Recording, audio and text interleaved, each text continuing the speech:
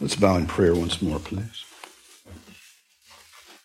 Our Heavenly Father, as we come now to open your scripture and hear from you through your word, we ask that you yourself would teach us.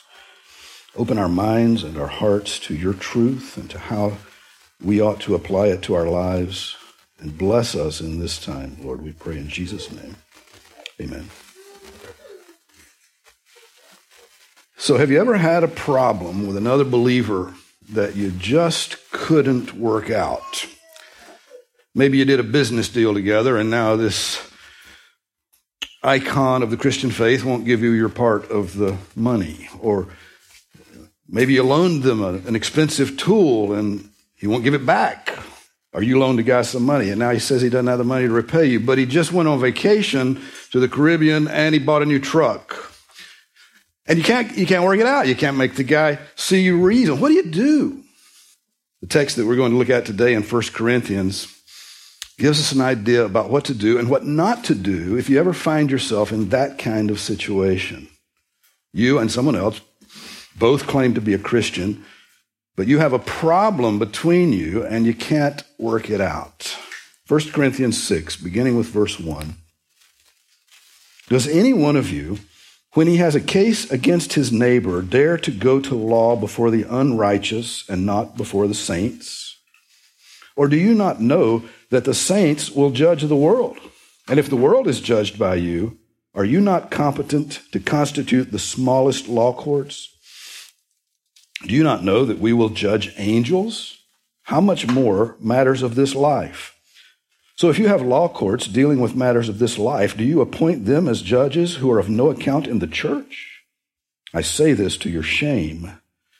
Is it so that there is not among you one wise man who will be able to decide between his brethren? But brother goes to law with brother, and that before unbelievers? Actually, then, it is already a defeat for you that you have lawsuits with one another. Why not rather be wronged? Why not rather be defrauded? On the contrary, you yourselves wrong and defraud. You do this even to your brethren. Or do you not know that the unrighteous will not inherit the kingdom of God? Do not be deceived. Neither fornicators, nor idolaters, nor adulterers, nor effeminate, nor homosexuals, nor thieves, nor covetous, nor drunkards, nor revilers, nor swindlers will inherit the kingdom of God. Such were some of you, but you were washed, but you were sanctified, but you were justified in the name of the Lord Jesus Christ and in the Spirit of our God. I've been around a few years, been in church for all of them, and I've seen a lot of conflict between believers. But I cannot recall a time when I saw a believer actually file a lawsuit against another believer to sort something out. I may not be remembering one. There may be one.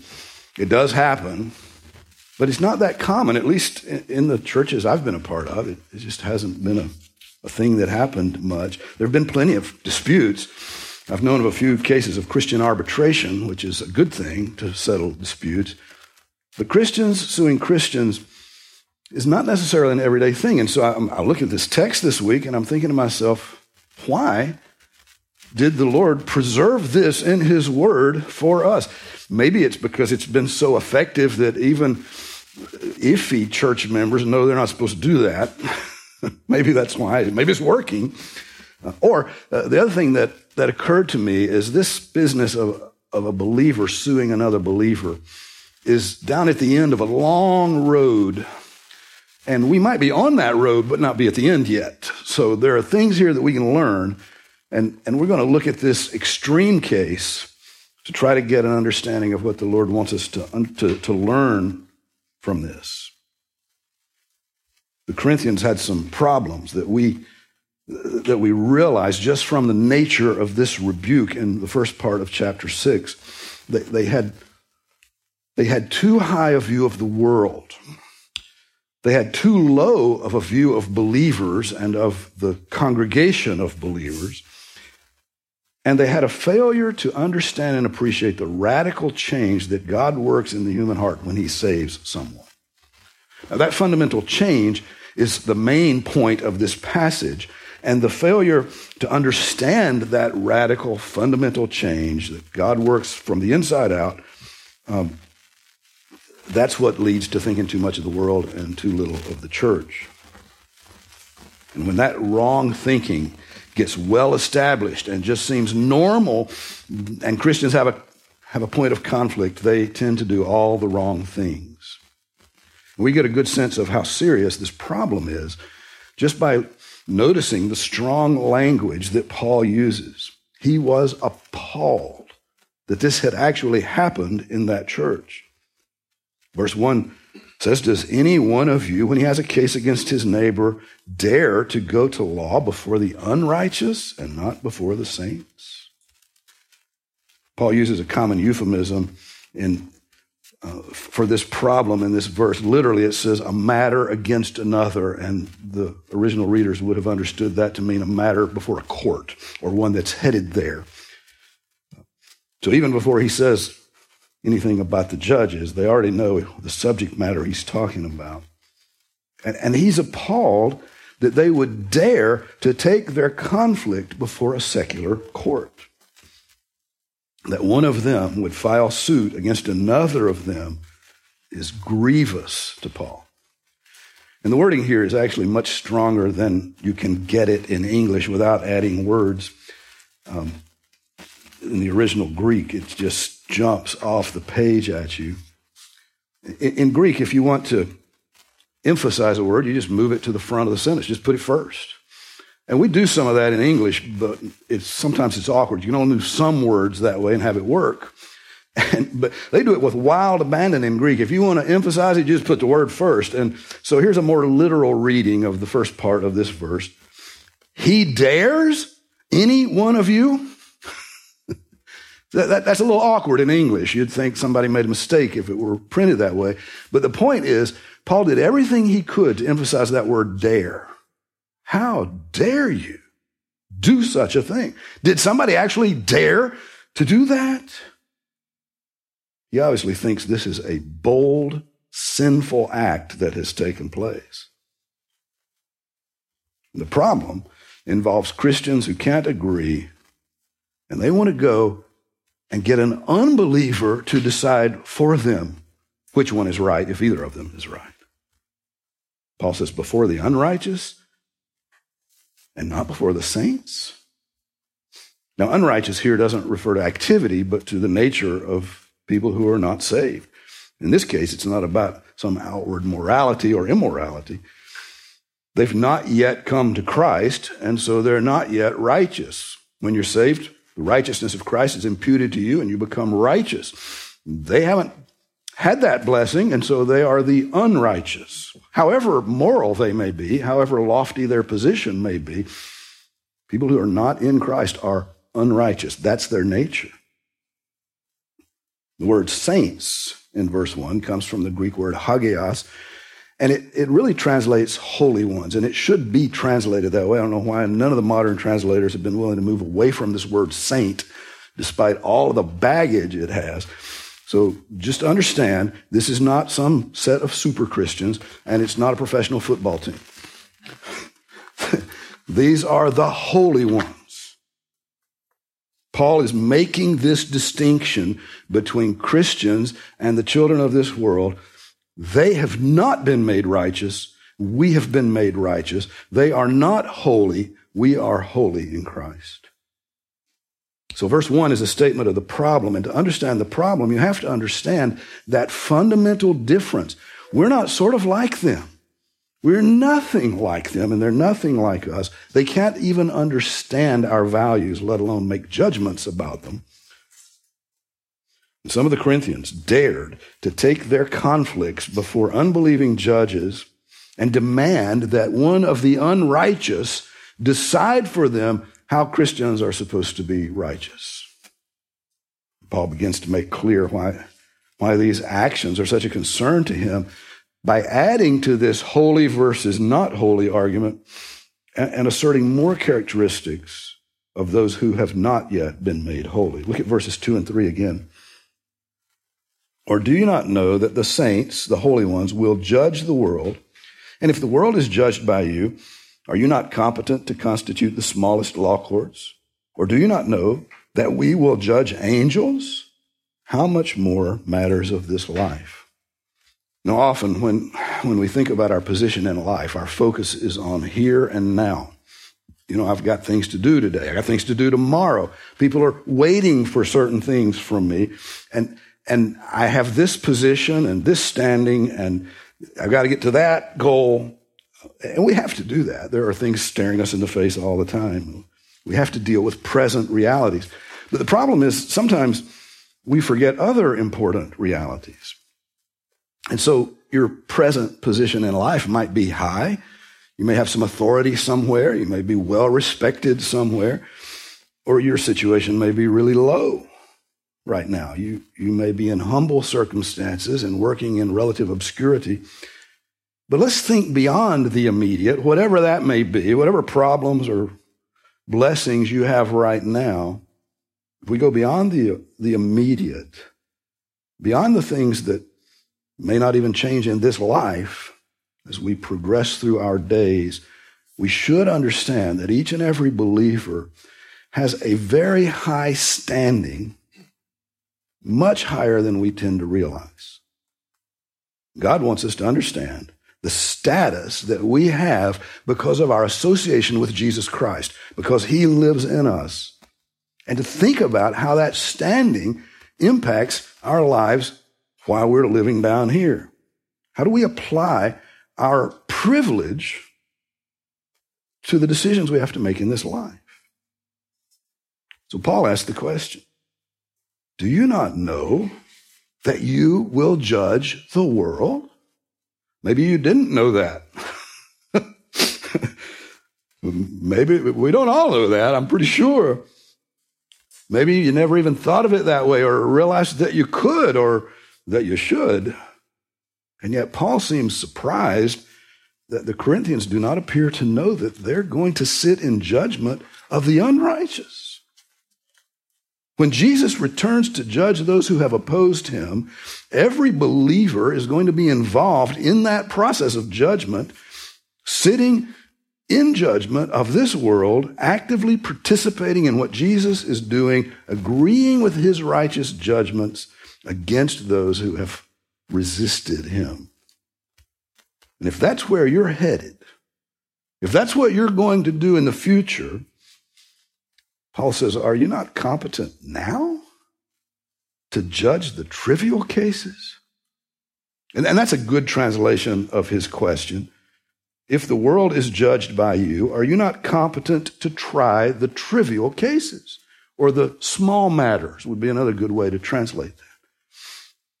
Now, compared to that coming judgment, everything in this life is a trivial case. It's a small matter. Are you not capable of judging these little things? Now, if you're uncertain, can you not find a believer who can help you with that? Verse 3 asks, do you not know that you will judge angels? Maybe you didn't. But again, whether you know it or not, Paul thinks you should know it. Now, this may mean that in the future, we will participate in the judgment of the fallen angels, the demons, just as we're participating in the judgment of the world itself. As Jesus judges them, we may have a part in that. Or it may mean that we're going to have some authority over the holy angels in eternity. The purpose of the angels is to minister to the saints as the Father directs them to do. And they're going to continue that function in eternity. And the Greek word used here for judge was sometimes used to mean rule over. So maybe, do you not know that you're going to rule over angels? You're going to be giving them direction in heaven. So whichever of those two meanings you ascribe, or whether you grab a hold of both of them, you certainly can do that. The point is that as a believer in Jesus Christ, you have very high status that includes authority and the ability to judge between right and wrong. And if that ability is going to culminate in your participating in the judgment of the world and the judgment of angels, can you not handle some of the little things now? Now, we should admit that despite that encouragement and that reminder about our future, there are situations we encounter where we just don't know what to do. I mean, nobody has all the answers all the time. And so, what does a Christian do when he has a conflict that he can't resolve and he's just stuck? Verse 4 says, so if you have law courts dealing with matters of this life, do you appoint them as judges who are of no account in the church? Still telling us what not to do. He will get around to what to do instead. Now, as I thought about this verse this week, I couldn't help but think of certain justices on our Supreme Court. Their positions are incredibly high. They have authority that is vast. Their decisions affect hundreds of millions of people for generations to come.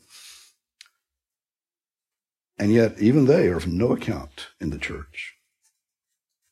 No matter how high a person's position in this world, no matter how much influence that person may have, no matter how expert they may be in matters of law, those who are not servants of Jesus Christ have no standing in his church. They have no idea how Christians are supposed to behave, or what we're supposed to think, or what we're supposed to value, and they are of no account in his church. Their status among us is nil. And Paul is saying, do not voluntarily hand over your freedom of conscience to somebody like that. To somebody who can't even understand. To somebody whose life is actively turned against the things of God. To somebody who's of no account in the church. Now, if someone sues you, you have no option but to go into that secular court and try to defend yourself. If you don't show up, you lose, no matter how ridiculous the allegations were. But if you initiate a lawsuit, you're choosing to submit to whatever this unbelieving judge decides is right. You've bound yourself in advance to whatever he decides. You're voluntarily giving away your freedom of conscience, your authority, to someone who is of no account in God's church. Now, I recognize that in our time, there are a few Christian judges to be found. There may even be a few who are more than Christian in name only. But when Paul wrote, that was not the case. There was not a Christian judge anywhere. So if you filed a lawsuit, you would be rolling the dice, hoping that you would get that one out of however many that might be in Christ and understand what you're talking about. That's quite a gamble. But when Paul wrote this, there was no chance at all. Now, these judges were very important people. They were very respectable people. They had high status, but it was high status among the worldly. And Paul reminds us that they are of no account in the church. They have no standing, no authority, no real comprehension of what we are about, and no ability whatsoever to apply Scripture to a question and come up with the right answer. So why would a believer ever intentionally hand their life over to that person to make decisions? That would be the height of foolishness, which is why Paul says in verse 5, I say this to your shame. Voluntarily giving an unbeliever that kind of authority over your life is shamefully sinful and foolish. Now, in the rest of verse 5 and verse 6, Paul uses a little more of that gift of sarcasm we've talked about before. It's not sarcasm to hurt, but it is sarcasm to highlight the foolishness of something in such a way as to get the attention of the thick-headed. And so more literally, the sentence that begins in the middle of verse 5 and continues to verse 6 says this. So, there is not among you one wise man who will be able to judge between his brethren. But brother goes to law with brother, and that before unbelievers?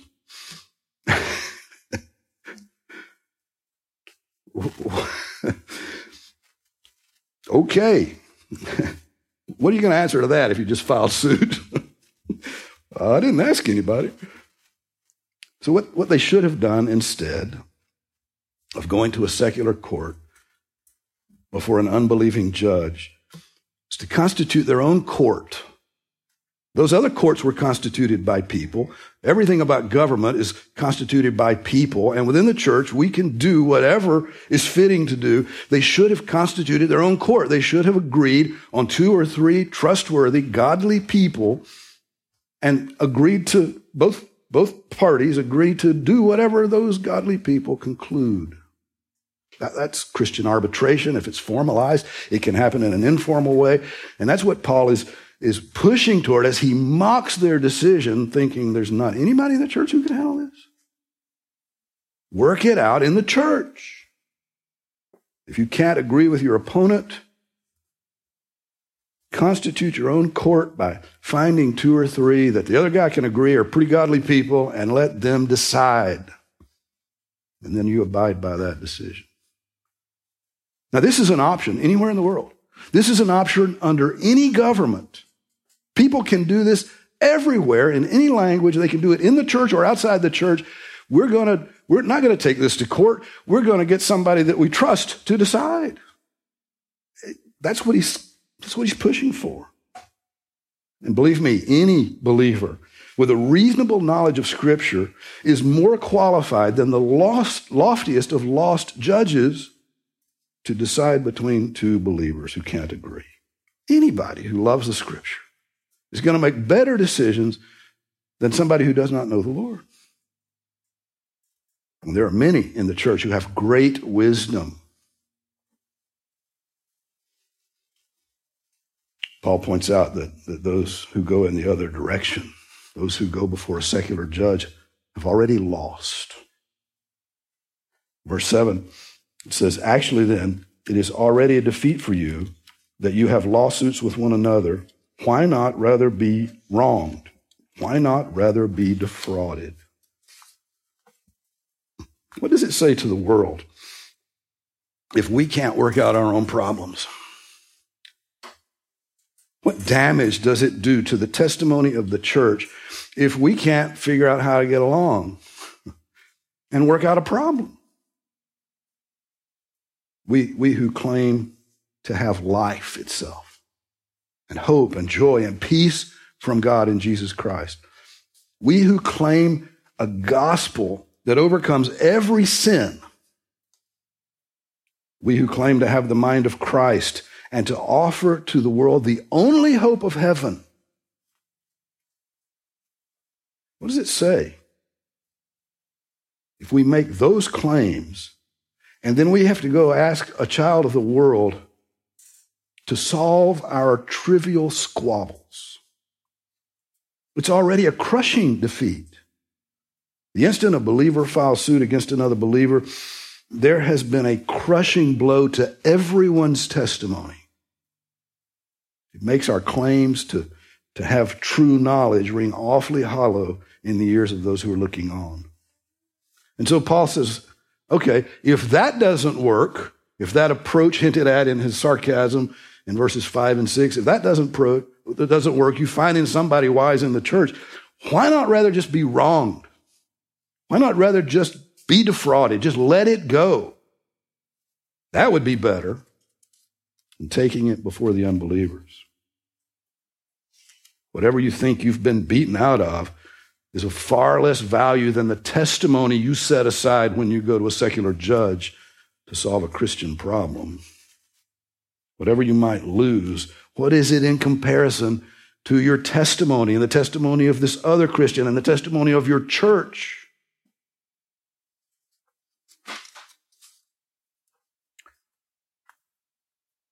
There's also another way in which such actions would indicate that we have already lost. In verse 8, Scripture says, on the contrary, you yourselves wrong and defraud, this even to brethren. The one who initiates such an action against another believer in a secular court is driven by some sinful motive and is doing wrong to the other brother or sister. Such action is inconsistent with who we are in Christ. And so the brother who files suit is not only giving up his own freedom of conscience to whatever this secular judge decides, but he's giving up his brother or his sister's freedom of conscience too, because once they're drug in there, they have to submit to the guy as well. Now that person is subjected to the whims of an unbelieving mind. Paul closes this argument by emphasizing again the radical distinction between believers and unbelievers. This time from a very different perspective. This time he puts our status and the status of these unbelievers into perspective in regards to who's going to be in heaven and who is not. Verses 9 and 10. Or do you not know that the unrighteous will not inherit the kingdom of God? Do not be deceived.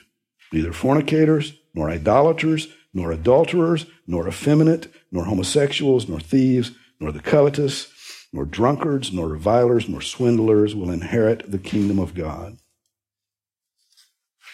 The unrighteous are not going to be in heaven. Now that list of sins is not an exhaustive list. It's not intended to be that. There are other sins that are committed by people who are not going to be in heaven. But we should understand that this list is referencing the settled character of a person, not maybe a sin that somebody commits and then repents of. Sadly, genuine believers can and do commit acts of unrighteousness, sometimes even these on the list. But for us who have been changed, that unrighteous act is out of character. We grieve over it. We repent of it. We are restored to our Lord. For others, this is just who they are. They've not been changed. They're unrighteous. And that unrighteousness manifests itself in some very specific ways. Others besides these, but certainly these.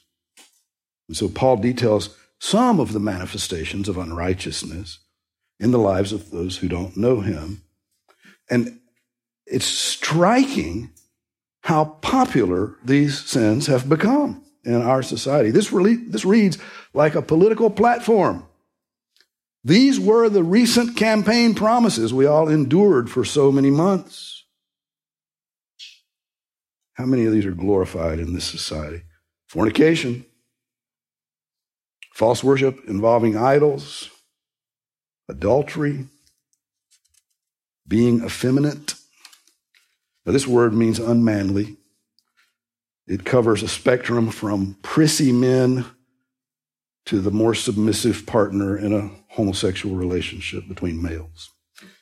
It's distinct from homosexuality. It's a different sin. Even prissy men will not be in heaven. But then the next one on the list is homosexuality. Thieves, covetous. You know, you can't be a socialist without being covetous. Not going to be any of those in heaven. Nobody covetous is going to be there. Drunkards, revilers.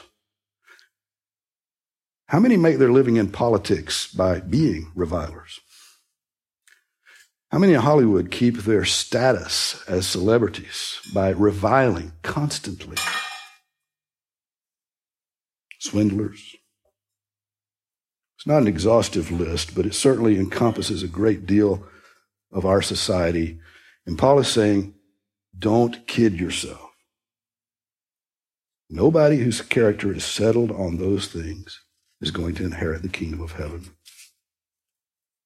It's another way of his emphasizing the foolishness of voluntarily handing your life over to an unbeliever to decide what's right and what's wrong. It is sobering to consider the severity of God's stance against those things. They will not be tolerated. Nobody who's that way is going to be in heaven. Thankfully, after that stunning news comes one of the most encouraging verses in all of Scripture. Verse 11, such were some of you. But you were washed. You were sanctified. You were justified in the name of the Lord Jesus and in the Spirit of our God. Such were some of you. What a beautiful reminder of God's bountiful grace. There is no sin God's grace cannot conquer. And for everyone who has trusted him, he has conquered every sin. It's all past tense for us. Such were some of you. All of our sins are forgiven forever. It says you were washed. It's a deal that is already done. 1 Peter 3:18 says, for Christ also died for sins once for all, the just for the unjust, so that he might bring us to God, having been put to death in the flesh, but made alive in the Spirit. It's a done deal. Jesus paid it all. It's already been applied to you if you're in Christ. You were washed. The work of Christ is complete. The work of Christ in you is complete. You were sanctified. That's past tense. Sanctified comes from a form of that word hagios. It just means made holy. You were made holy. You've already been given the righteousness of Christ. It was imputed to you at salvation. It says you were justified. That means that a legal transaction has taken place in which you were made just before your righteous judge. And all that took place in the name of the Lord Jesus Christ and the Spirit of our God himself. Such were some of you, but you were washed. And those of you who are in Christ are that way no longer. Well, this elevated status that you now have is entirely a work of the Lord Jesus Christ. This is not to puff you up because you didn't do it, but you need to know what you got. Jesus did this work in you. You need to know who you are now. You didn't put yourself in the position you hold, but at least know where you are. You benefited by the work of Christ. Never give away your freedom of conscience, your authority to judge what is right and wrong. Never voluntarily give that over to an unbeliever. Don't give away the freedom Christ died to give you. Well, these lessons that underlie this interesting rebuke are very important.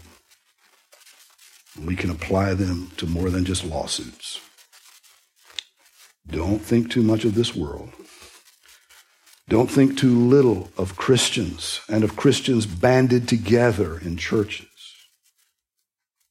And understand and remember the phenomenal transforming work that Christ has performed in every one of his children.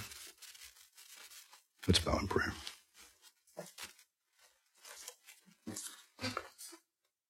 Heavenly Father, we thank you for this part of your scripture, for the insights it holds. Help us to be mindful of what you've accomplished in us. Help us to be mindful of the position that every child of this world is in. May it prompt compassion in us, an eagerness to convey the hope that is in Christ, but never an eagerness to compromise with unrighteousness. Help us to apply this passage well and to live well for you. And for those within hearing who do not know you, who are fighting against you, striving, or thinking they can just ignore you, Lord, we beg your mercy that they would repent before they stand before you to be judged. Be glorified as we respond to your word. We pray in Jesus' name. Amen.